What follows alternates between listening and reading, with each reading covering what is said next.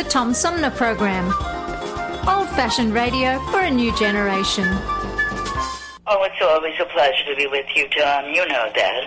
Yay, Tom! I love it in Flint! You're very astute, Tom. Tom, easy question. I'll debate Andy Dillon on your show. Well, that's a very good question. Hello, darling. This is Elvira, Mistress of the Dark, with Tom Sumner. I'm all right, Tom. How are you? You lucky day, Mr. Sumner. Ciao, Tom. How are you today? That's a good question. Hi, this is actor, comedian Joe Napodi, and you're listening to the Tom Smothers. I'm sorry, what's his name? Sumner. The Tom Sumner Program. Good morning, Tom. How you doing? Hey, at least I got the Tom part right. The Tom Sumner Program. Old-fashioned radio for a new generation. Our fellow Americans. Right now, the COVID-19 vaccines are available to millions of Americans. And soon, they will be available to everyone. The science is clear. These vaccines will protect you and those you love from this dangerous and deadly disease. They could save your life. So we urge you to get vaccinated when it's available to you. That's the first step to ending the pandemic and moving our country forward. It's up to you.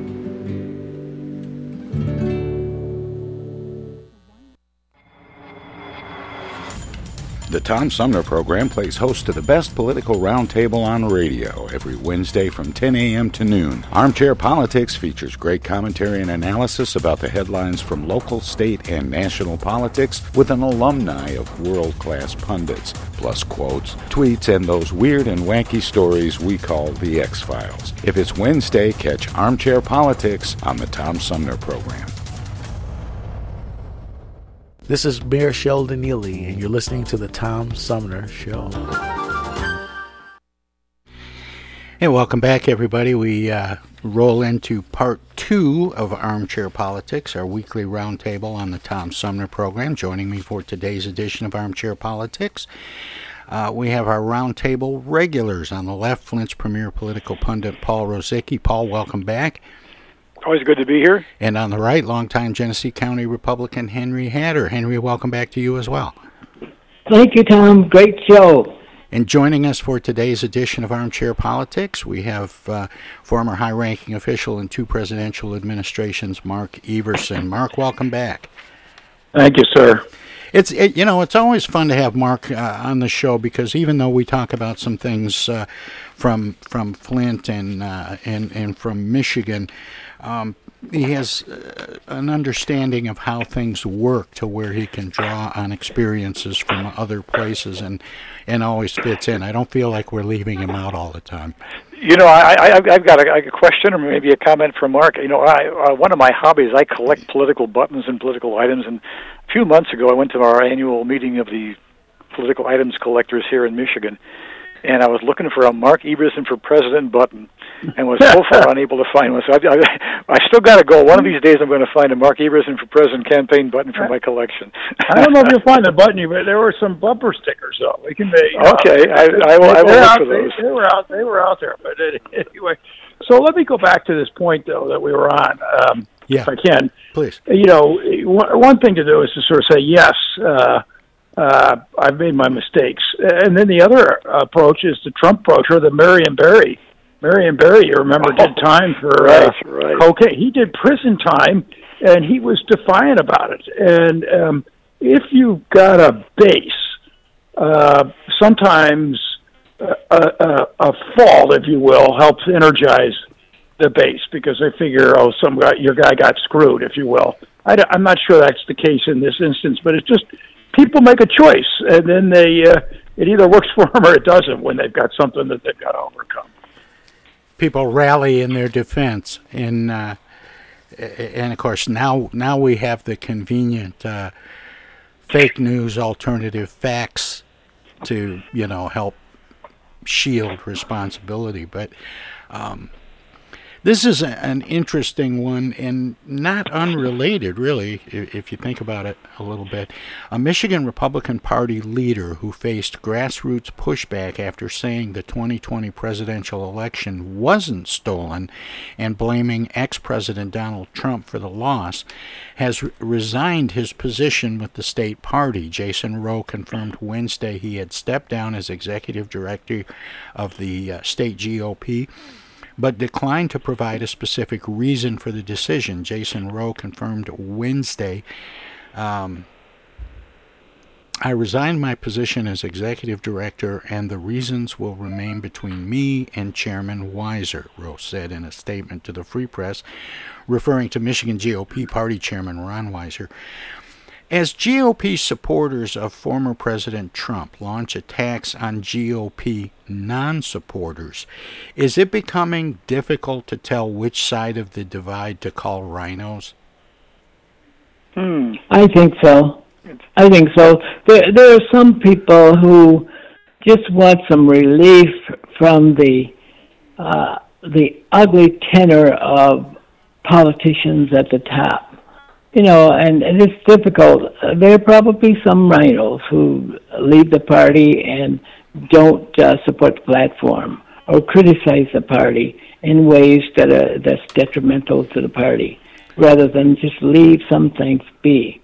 But those are the real rhinos, And for people, Henry, who don't know what a rhino is, it's Republican in name only. And it was originally coined to refer to moderate Republicans that occasionally voted with Democrats. Yes. But now it seems to be rhinos are whoever doesn't agree with my take on it. Yeah. I think it's more people considered if you weren't for Trump, you were a rhino. And I always felt that if you were having this conversation, President Trump, he campaigned, "Make America Great Again." Well, when was it great? If you're a Republican, you had to feel it was great under Eisenhower or Reagan. And then somehow they turned Eisenhower and Reagan into rhinos. I mean, come on, that doesn't work for me. So no, that doesn't work for me either. I'm going to go back to my point. I still suspect you're going to see two parties in 2024. You'll see a Trump party and a Republican party. Who's going to keep the Republican name, I don't know, but I have a hunch you'll see something of that nature evolving for 24. And I'm not sure who's going to have the most support or most votes. I agree with that, Paul. I think the question is, I think there will be a number of people who will be going after that Trump vote. The question is, will only one figure emerge to take that, traditional Republican, if you will, angle that's sort of an anti-Trump? If you can't be explicitly, well, maybe you can. We got a long ways to go anti-Trump, but if there are two or three people who are contesting for that space, that'll be hard. I think. Yeah. Yeah, and we gotta somehow, if you are too entrenched with one party or another, what happens is that you're ignoring the will of the young people who are rising up behind you, who's resisting all of this stuff. Look what happened to same-sex marriages and all of those things, where that has become part of the law, and yet for years the Republicans has resisted that. Not for a bad reason either, because it was part of their value and belief system. That's why they resisted it, but now things have come to pass, so we've lost those kind of things. And there are certain things that's going to happen, and we know that can be predicted. The young people are going to change within 5 to 10 years. So we need to look at politics realistically. Well, let me just say this. It's not only on the Republican side what we're talking about. It's on the Democratic side as well. And now, you've got, it would seem that you've got the Democratic Party wants to jump off the cliff on progressive socialism. Yes. But look at what's just happened in New York City with Adams taking the Democratic nominee. He says, we're not going to defund the police. And a year ago, you would have thought that every Democrat was going to say there will be no police forces. But here you have somebody who's won that nomination and presumably will win the race in the fall. And he has a very centrist, in many ways, almost traditional approach, if you will. Same thing down here. I'm in Mississippi, as you guys all know. And there's a town that's near us, Moss Point. It's a tough, poor, black, pretty violent town. That's when I hear you guys talk about Flint, it's the same kind of dynamic. It's got a bad demographic in the sense of it's a declining numbers of people. So it's got the revenue stream is not positive. They had a mayor who was a young guy, very activist, who was thumbing his nose at the state government, which is as you would imagine Republican. Well, Mario King ended up in a minor corruption scandal and is convicted of a felony. On his third attempt, a gentleman who's 82 was elected to be mayor, and it was very interesting. I went to his speech, his inauguration speech. He'd taken office on July 1st, but on the 5th he had a big dinner and spoke. He mentioned a whole series of things that needed to be done locally, but did not say a single thing about democratic politics or national politics or equality or any of the buzzwords that are democratic buzzwords. He talked about we need to have safety, we need to have recreation, and we need to have economic development. He put everything in terms of what could be done locally. I just think it's not, while the politics on the Trump side and on the Democratic side are talking about these policy issues that are national and contentious, I'm not sure that that's going to carry the day over time, that there won't be more folks focus on substance, if you will. And I remember, and all of us remember, there was a time when the Republican Party boasted. It had enough people underneath the umbrella to respond to all needs of people with different views. And where the Democrats did not have that. They said, we have people that can diverse by what they believe in, what their aspirations are. And that was the party that, at that time, that was most respected. And somehow they were able to pull together the ends on all sides and generate a strategy that would win elections. And we need to see that happen again. That needs to come back to the Republican Party where people feel comfortable here.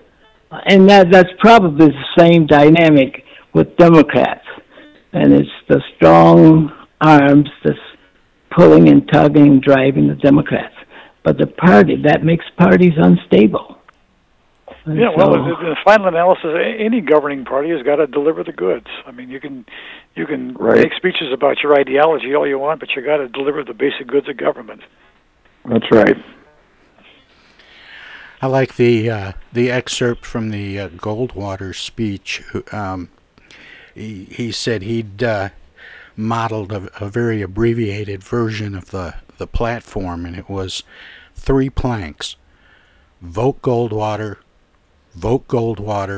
and ditto.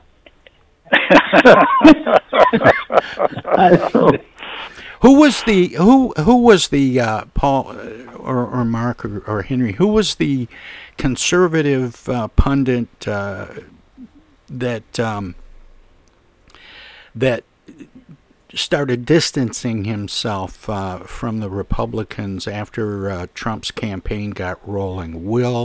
George Will was certainly one. George Will, but Bill Kristol. I mean, Kristol but I was thinking of George Will because there was something I read in something that he had written where he said the largest political party in the U.S. were the undecideds.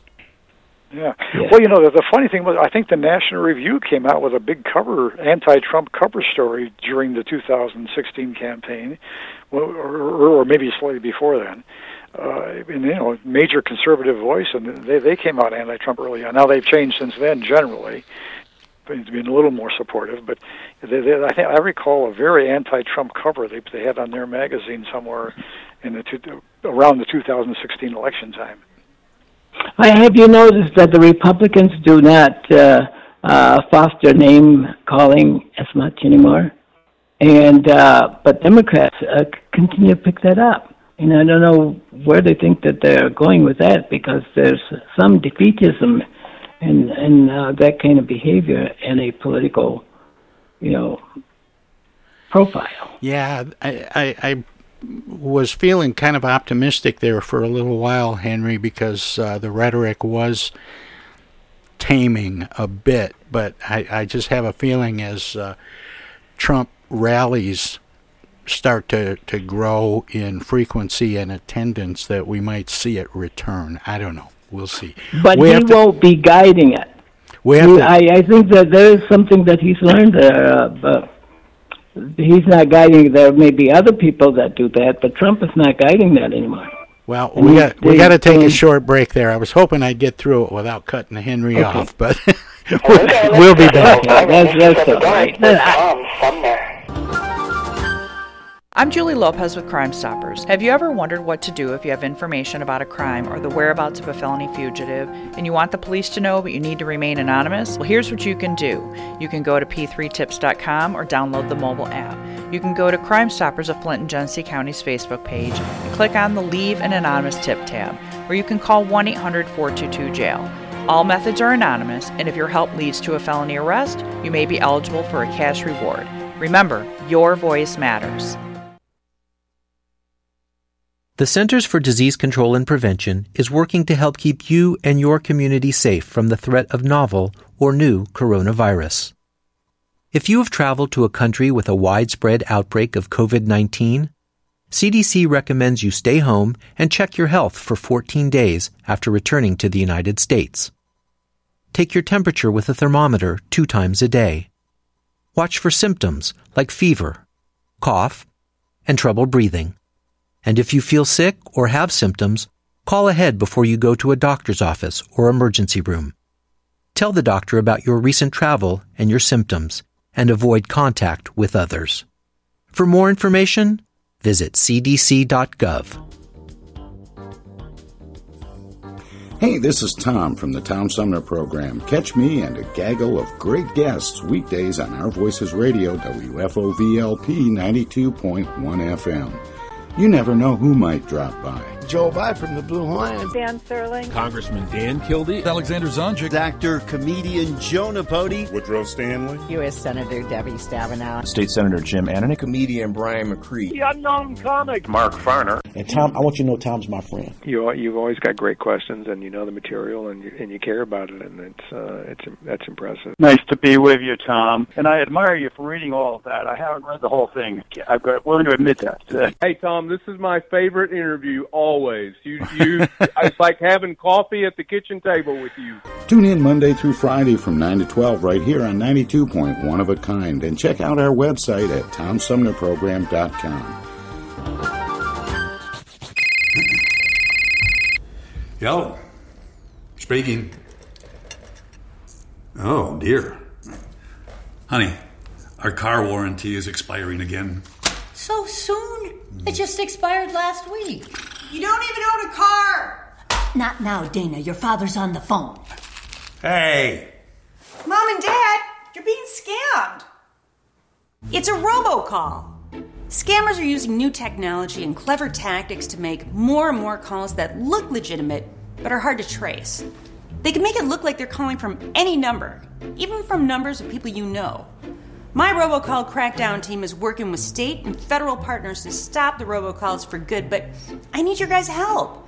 Don't trust your caller ID. Verify you're really talking to the person whose number appears when your phone rings. And if you accidentally answer a robocall, hang up right away. Engaging in conversation will only lead to more calls. Use a call blocking app on your cell phone that stops robocalls before they interrupt your day. And if you do get a robocall, file a complaint with my office online at mi.gov/robocalls. And Mom, Dad, please do not give your information out to these scammers over the phone. They're just trying to trick you. Well, at least they call. No, I get it, you're busy. But you know Janine's daughter is a doctor. She calls every week. A doctor. I'm Michigan Attorney General Dana Nessel. Visit mi.gov/AG complaints for your connection to consumer protection. Hello, this is State Senator Jim Ananick, and you're listening to the Tom Sumner Program.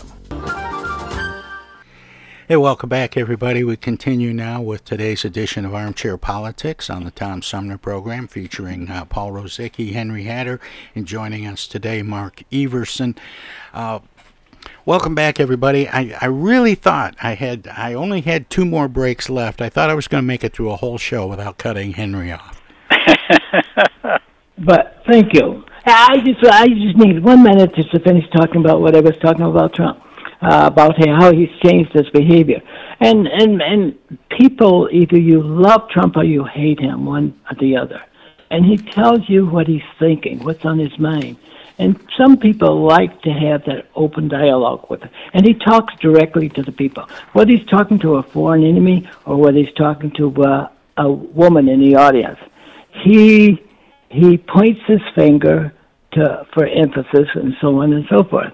Well, some people don't mind that. They like strong, apparent leadership from their leaders. And now President Biden has been able to look at the Russians in the eye and point his finger. And so that's something that provides an emphasis. Of course, he's generally low-key, but he's not above calling your name or anybody else, which established his position as president. And I think we need to take a look at these changes in dynamics for presidents here. You know, one of the strangest things that I've noticed is that I cannot recall any other election ever where 6, 8 months or more after the election, people still had flags or yard signs in their yards for the losing candidate. I mean, I can still drive around parts of Genesee County here, and I periodically will see Trump flag signs in the yards or on a few businesses around the area. You know, as I say, half a year and more after the election. I cannot recall any other election where that was true. Well, there was the fact that the South shall rise again was here for 100 years. Maybe that's another and story. And the flag, you know, we that's you know. Another story. I don't know. Yeah. Oh, but you're right, because I got them, and they're still out in my area. Yeah, you drive around here. Not a lot, but I mean, there's a number. They've been there for the last 8 months. Well, don't state election rules require that yard signs be down 30 days after the election? I think they're supposed to be. Yeah. Now I don't know how they compare to township ordinances. Yeah, I don't know how that relates to flags. I have a neighbor down the street who has, you know, a big Trump flag flying all the time, and I don't think that falls under that. Yeah, when I go up Dort Highway toward Frankenmuth, there's a couple of businesses that have got flags. You're passing my house. Displayed in front of their business. Yeah. You're passing my house.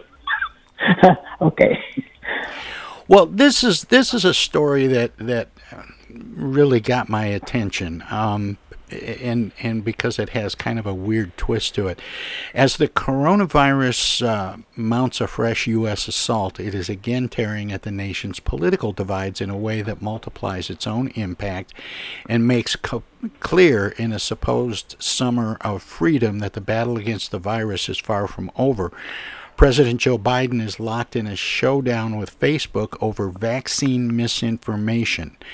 His predecessor, Donald Trump, is now weighing in, linking his big lie over election fraud to Biden's management of the COVID-19 crisis in a way that could brew even more of the vaccine hesitancy that is causing thousands of Americans to become infected. Conservative pundits, would-be presidential candidates, and Trump protégés have already exploited skepticism in vaccines for political gain and new fears that a return to masks and physical distancing might be necessary in COVID hot zones. where many people have refused vaccines, are reigniting partisan fault lines. The rising political discord threatens not only to tarnish and reverse Biden's early success in rolling out vaccines and tamping down the virus, only 2 weeks after the president declared partial independence from COVID-19. It could present the White House with severe challenges in the event of a full-scale next wave of infections and deaths in the coming weeks. Even if many of the people getting sick are anti-vaccine Republicans who are not his voters anyway, any reimposed restrictions and business closures could interrupt the economic recovery that the president is relying on to boost Democrats in next year's midterm elections. The Dow was down more than 700 points Monday morning over virus concerns. Now, I didn't write that piece. I never would have written that piece that way. But it does raise a question that I've been seeing emerge. Is the virus and subsequent variants expressing a preference for non-vaccinated versus vaccinated hosts? Oh, that's what I've been. Yeah, I think so. At least that new variant, it seems to be hitting the non-vaccinated much more. But I think as a political issue, I think one thing I worry about really is in the fall when the kids get back in school, particularly those under 12 who aren't getting vaccines. Are we going to see some kind of an odd resurgence of the virus in the schools in the fall?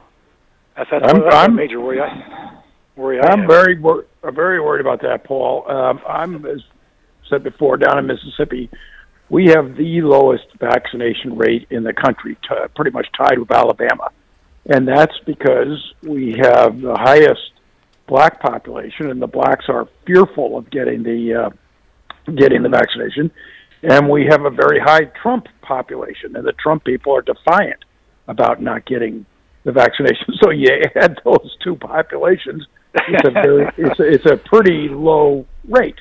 And in my town, in our school district, we have 19 schools, the Pass School, the Gautier School District.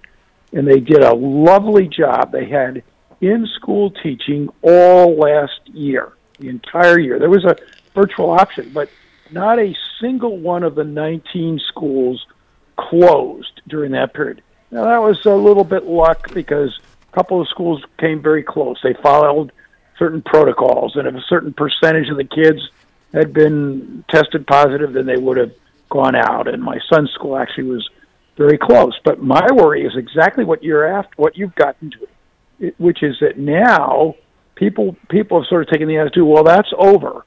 And if the kids are going back and everybody's out there without the mask and everything else, which is, if you've gotten vaccinated, you shouldn't be wearing the mask. But there's this basic confusion about everybody's acting as though they've been vaccinated, and as if the threat is over.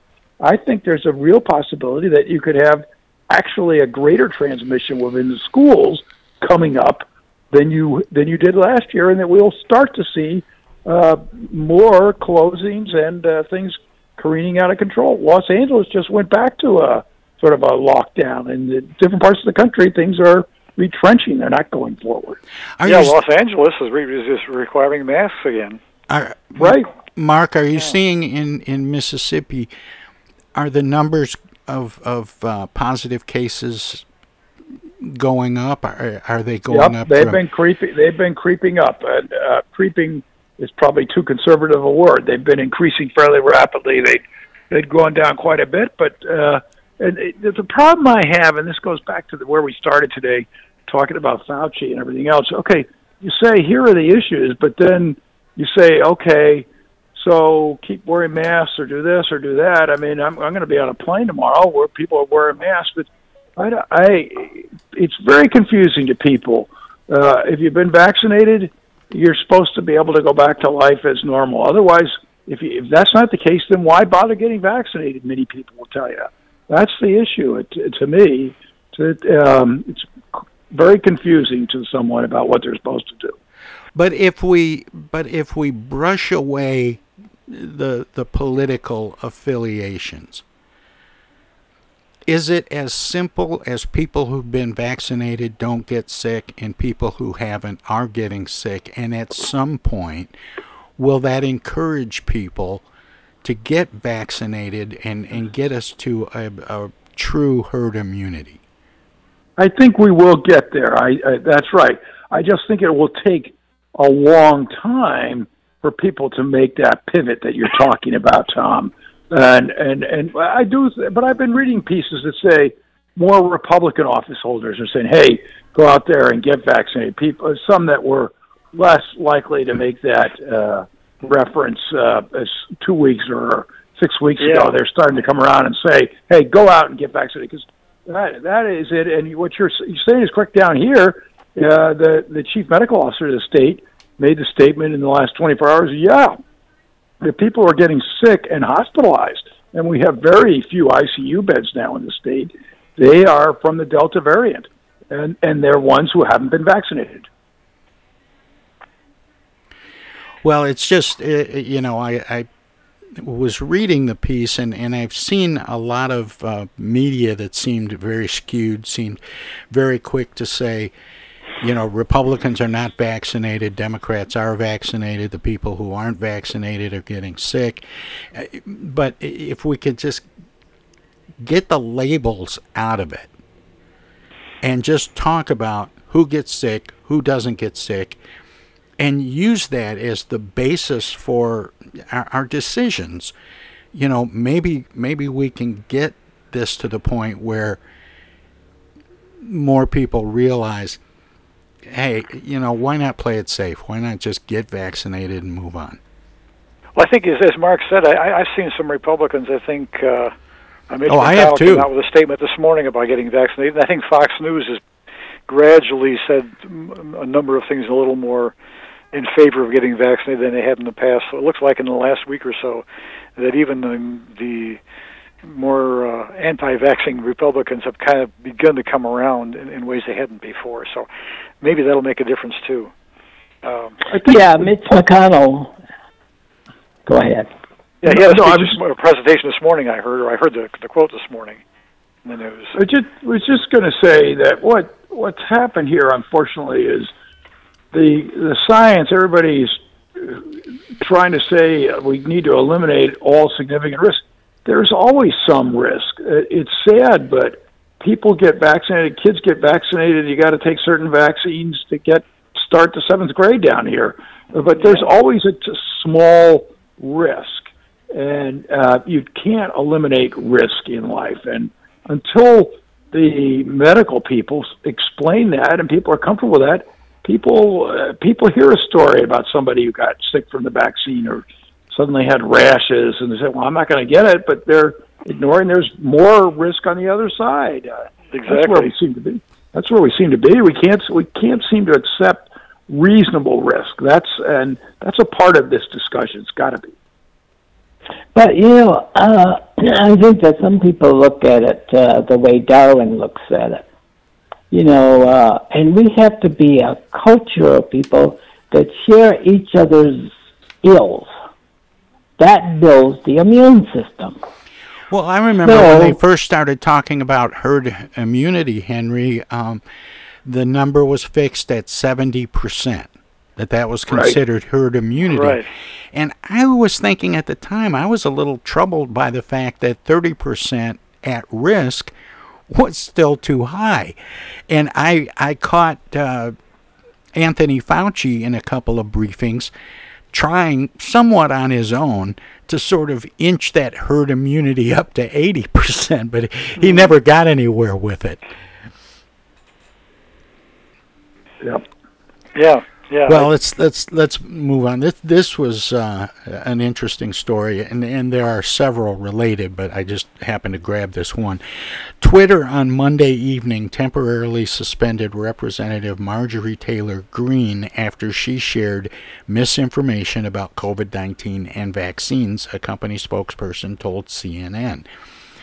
The Georgia Republican, who has a track record for incendiary rhetoric, will not be able to tweet for 12 hours due to Twitter's policy against people who repeatedly share misinformation. The social media platform had labeled 2 tweets from Green as, quote, misleading in recent days. If she continues to share misinformation about COVID-19 through her Twitter account, Green could be suspended from the platform permanently. The temporary suspension comes as the White House has struck a confrontational posture with social media platforms over the prevalence of misleading claims about coronavirus vaccines as cases tick up nationwide. What, if any, are the First Amendment implications of actions like this? Or is this the social media equivalent of shouting fire in a crowded theater? Well, the problem I have with this is that by whose authority? There must be authority. You got to have a source of authority to shut someone out of the Internet. And that's generally done by governments, people. But the First Amendment prevents the government. First Amendment only applies to governmental action. These are private corporations, so I mean. Yeah, but still the government supersedes everything else. Well, let me throw one. Here's one parallel I've often wondered about in terms of all this thing with social media. In what way it is the same as the phone company? If I were to call somebody up on the phone and tell them crazy stuff, could the phone company block me from doing that? I don't know that they could. I mean, but they're a private corporation. Or that they would, but yet in what way is Facebook and Twitter and all the rest, are they like the phone company, or in what way are they like a publishing house that publishes stuff and takes credit for it in some way? I often have that dilemma. You have to look at free speech. Government is the source of the authority to issue and protect free speech, not private enterprise. Is derived from the people. A telephone company can shut you off because it impacts their ability to do business with their clients. They have to look at that. Yeah, I've never been aware of a phone company blocking anybody in terms of content that I'm aware of. Unless that content was threatening in nature, and that is illegal. Maybe so. Yeah. Yes. That's what I'm driving. But that's different than calling somebody up on the phone and lying to them. Yeah. Which happens all the time. Yeah. I get solicitors all the time that call me up. Okay. Well, here's... let's see. We've got time for at least one more. A key U.S. senator is launching an investigation into the connection between cryptocurrencies and ransomware attacks in the wake of several recent high-profile attacks. Senate Homeland Security and Government Affairs Chairman Gary Peters announced Tuesday on CNN's New Day that the bipartisan investigation will seek to better understand how cryptocurrency emboldens cyber criminals and to identify possible policy changes. The probe is part of a series of steps the Michigan Democrat and other lawmakers have taken to address a spate of cybersecurity incidents, including soon-to-be-released legislation related to recent ransomware attacks, he said, a key U.S. senator. Can policy and regulations manage runaway tech crime, and when did Gary Peters become considered a key senator?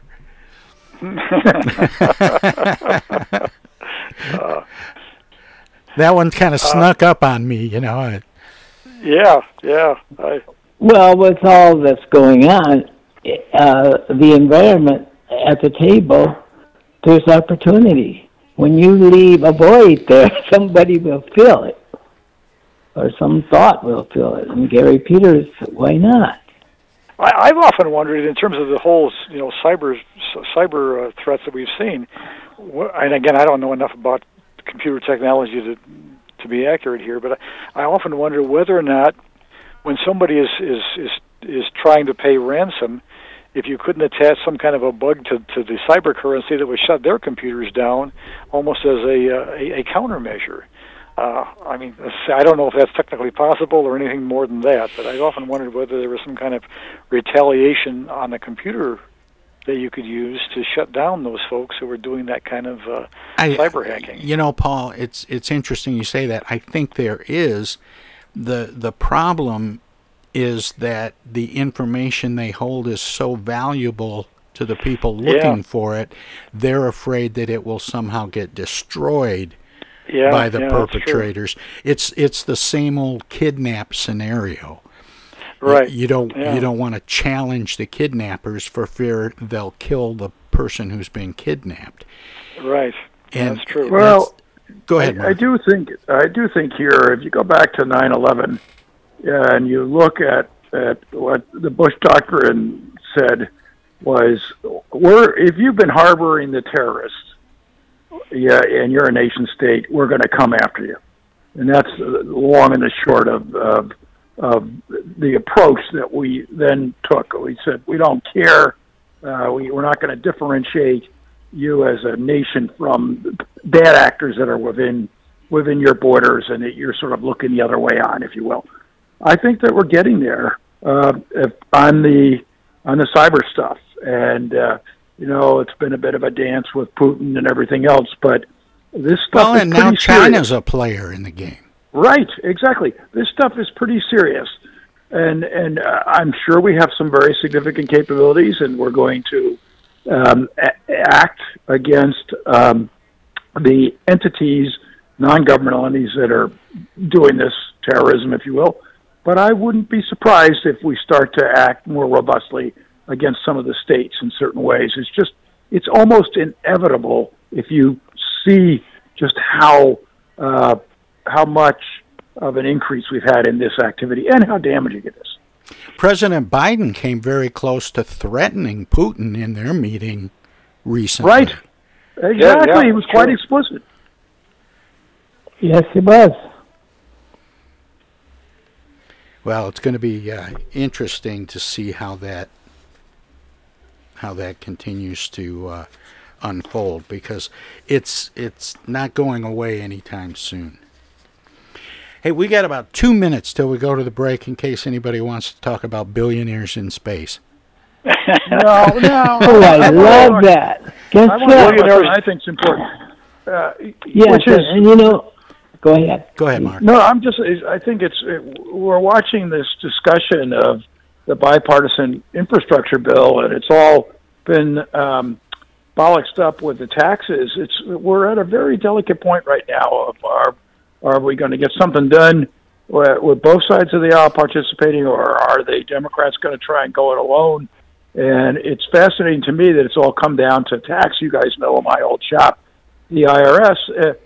Everything looked like they were going to get, the Biden administration was going to get more money for the IRS, and it was all going to be, there was going to be an enforcement buildup. But then you had this leak with the ProPublica, and it shows the unintended consequences in public policy and in Washington in politics, because they leaked all this information showing that Bezos and all these folks didn't pay any tax or didn't pay enough tax. Yeah.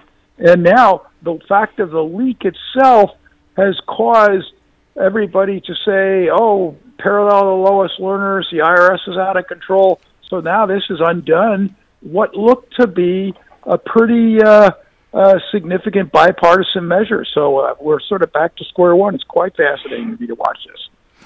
Well, on that note, I've got to squeeze in one more break, and then we'll go to one of my favorite segments, the X-Files, and there are a couple of unusual ones, as there usually are. But we're going to take a short break, let our broadcast partners at WFOV 92.1 LPFM, Our Voices Radio, WFOV in Flint, squeeze a few words in or do whatever they do when we go to break. If you're streaming us at TomSumnerProgram.com, we have some messages as well, and if you miss anything on the Tom Sumner Program, you can always check out the archives at TomSumnerProgram.com and look up interviews you may have missed or conversations that you may have missed. We'll be right back. Hey, this is the Unknown Comic, and guess what? You're listening to the Tom Sumner Show right now. And now, and now too, and even now. Our lives have been turned upside down by COVID-19. When a vaccine becomes available, it's critical that all of us get it. What we do as individuals will impact everyone's health, including those who can't get the vaccine. We won't get through this unless everyone takes part.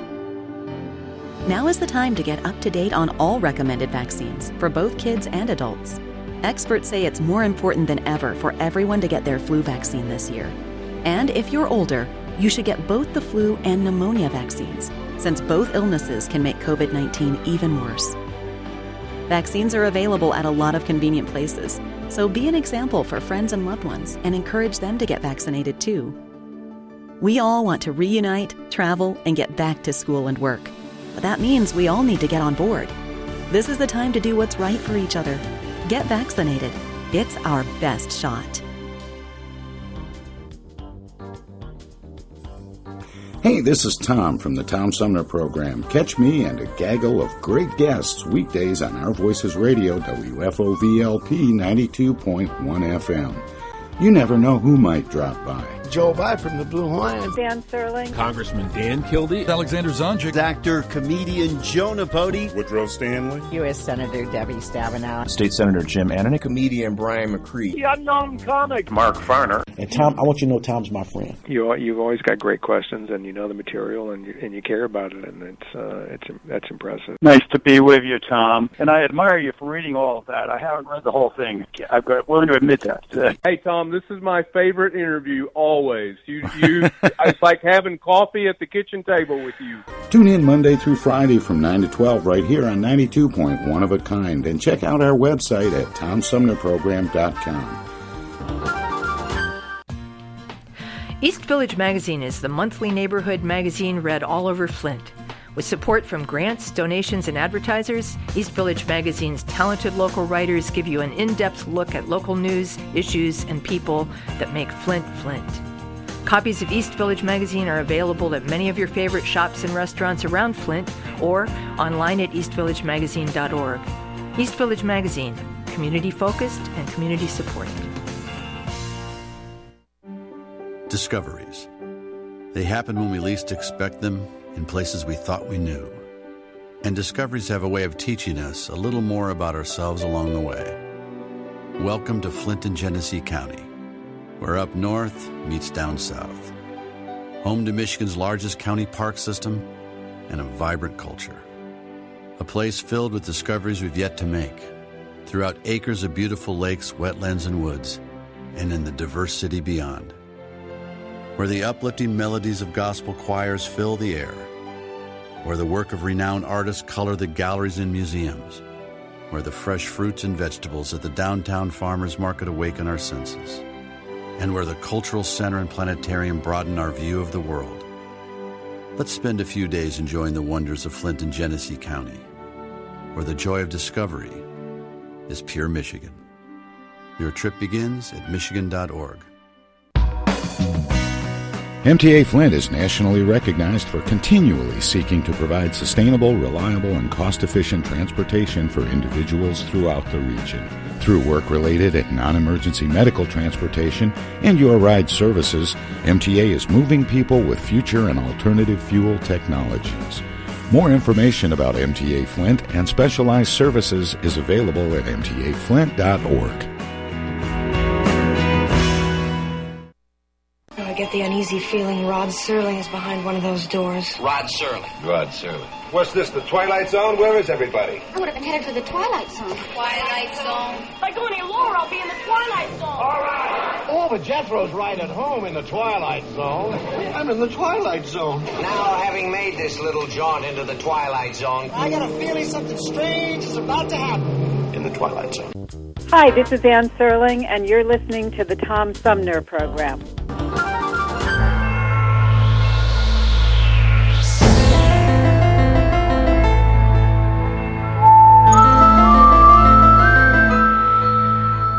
Hey, welcome back to Armchair Politics on the Tom Sumner Program and the segment that we call The X-Files.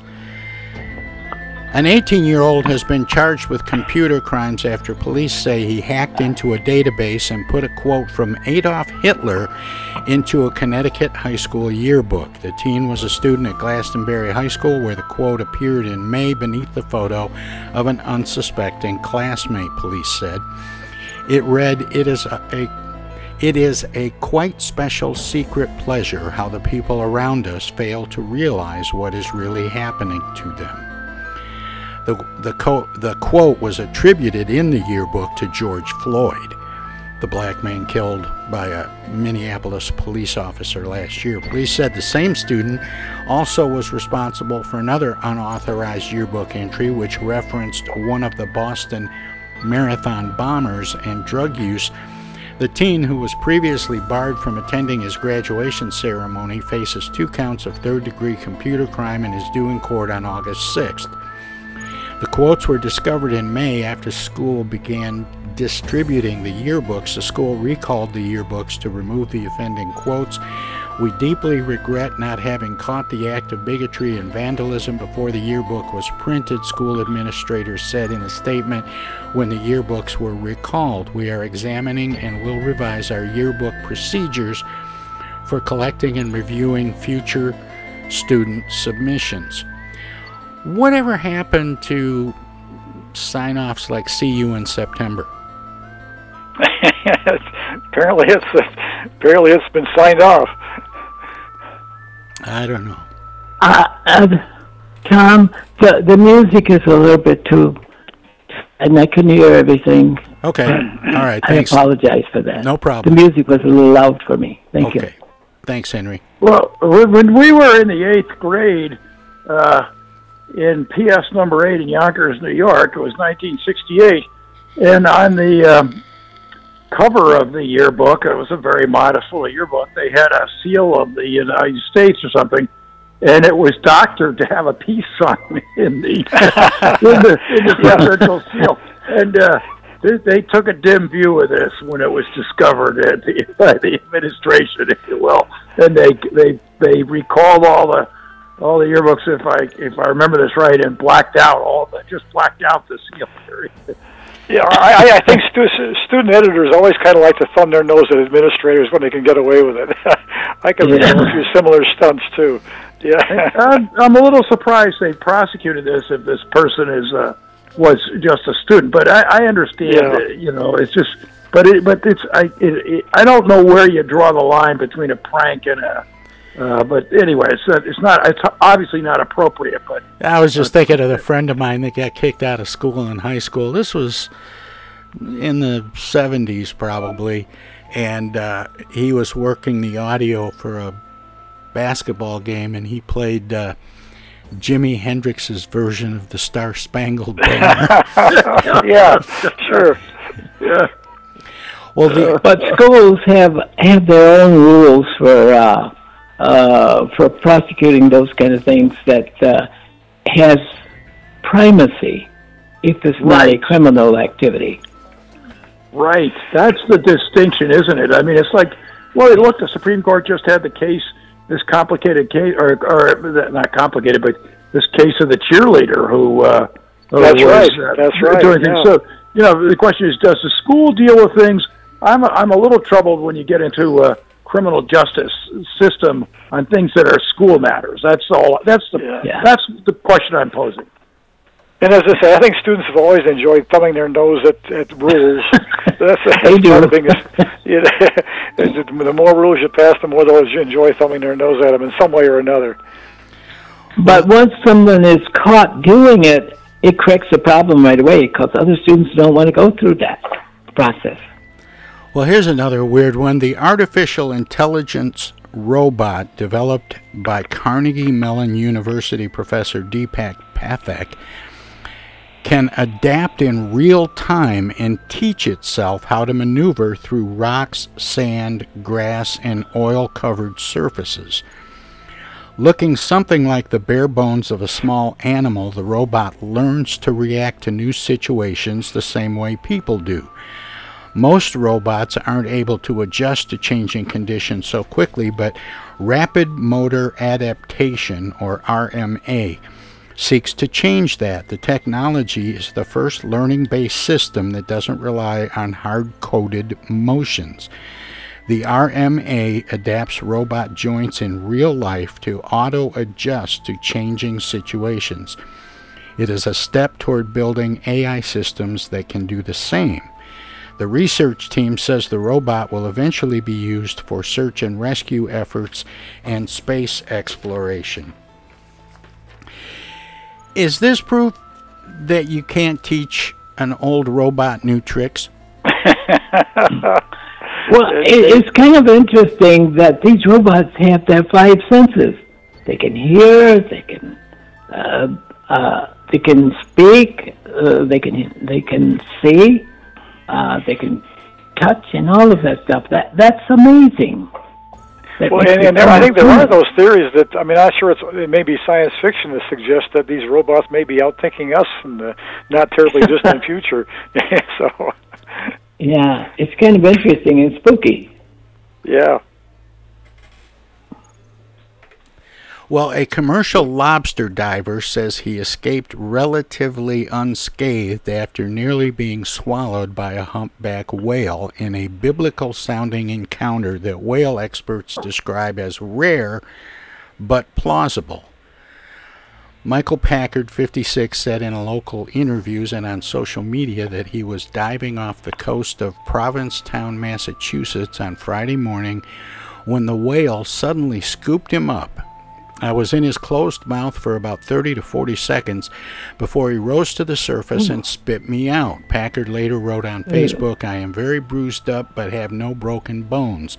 The Cape Cod Times reports that Packard was pulled out of the water by his crewmen and rushed back to shore where he was transported to Cape Cod Hospital. He walked, albeit with a limp, out of the hospital that afternoon while he's still recovering from soft tissue damage.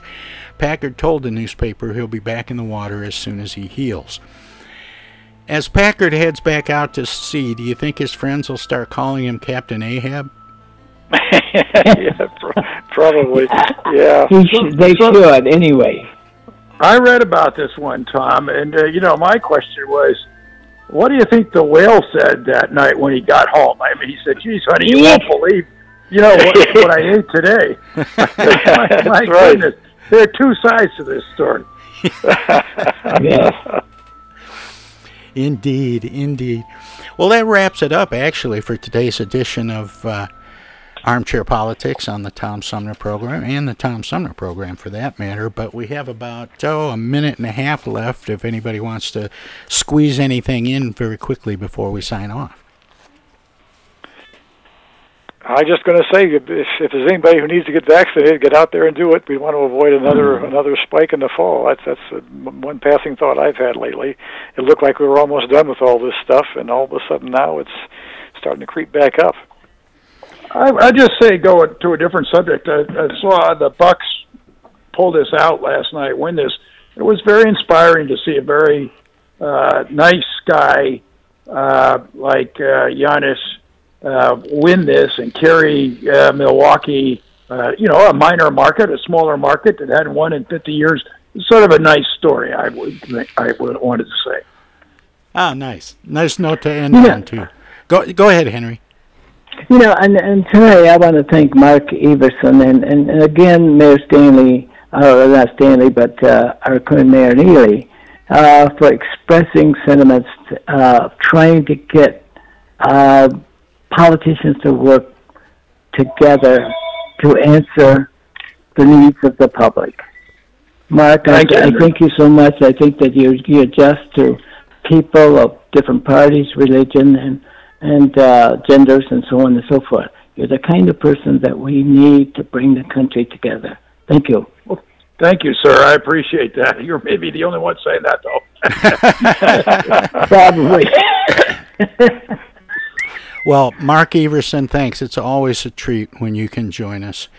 And I want to say thanks as well to our roundtable regulars, Paul Rosicki, always an important part of the show to have you along, as well as Henry Hatter. Thanks, guys.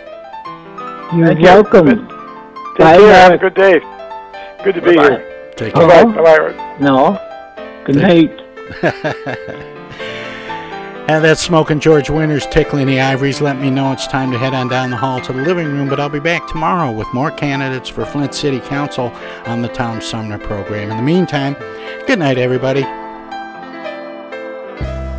The Tom Sumner program is a live variety show.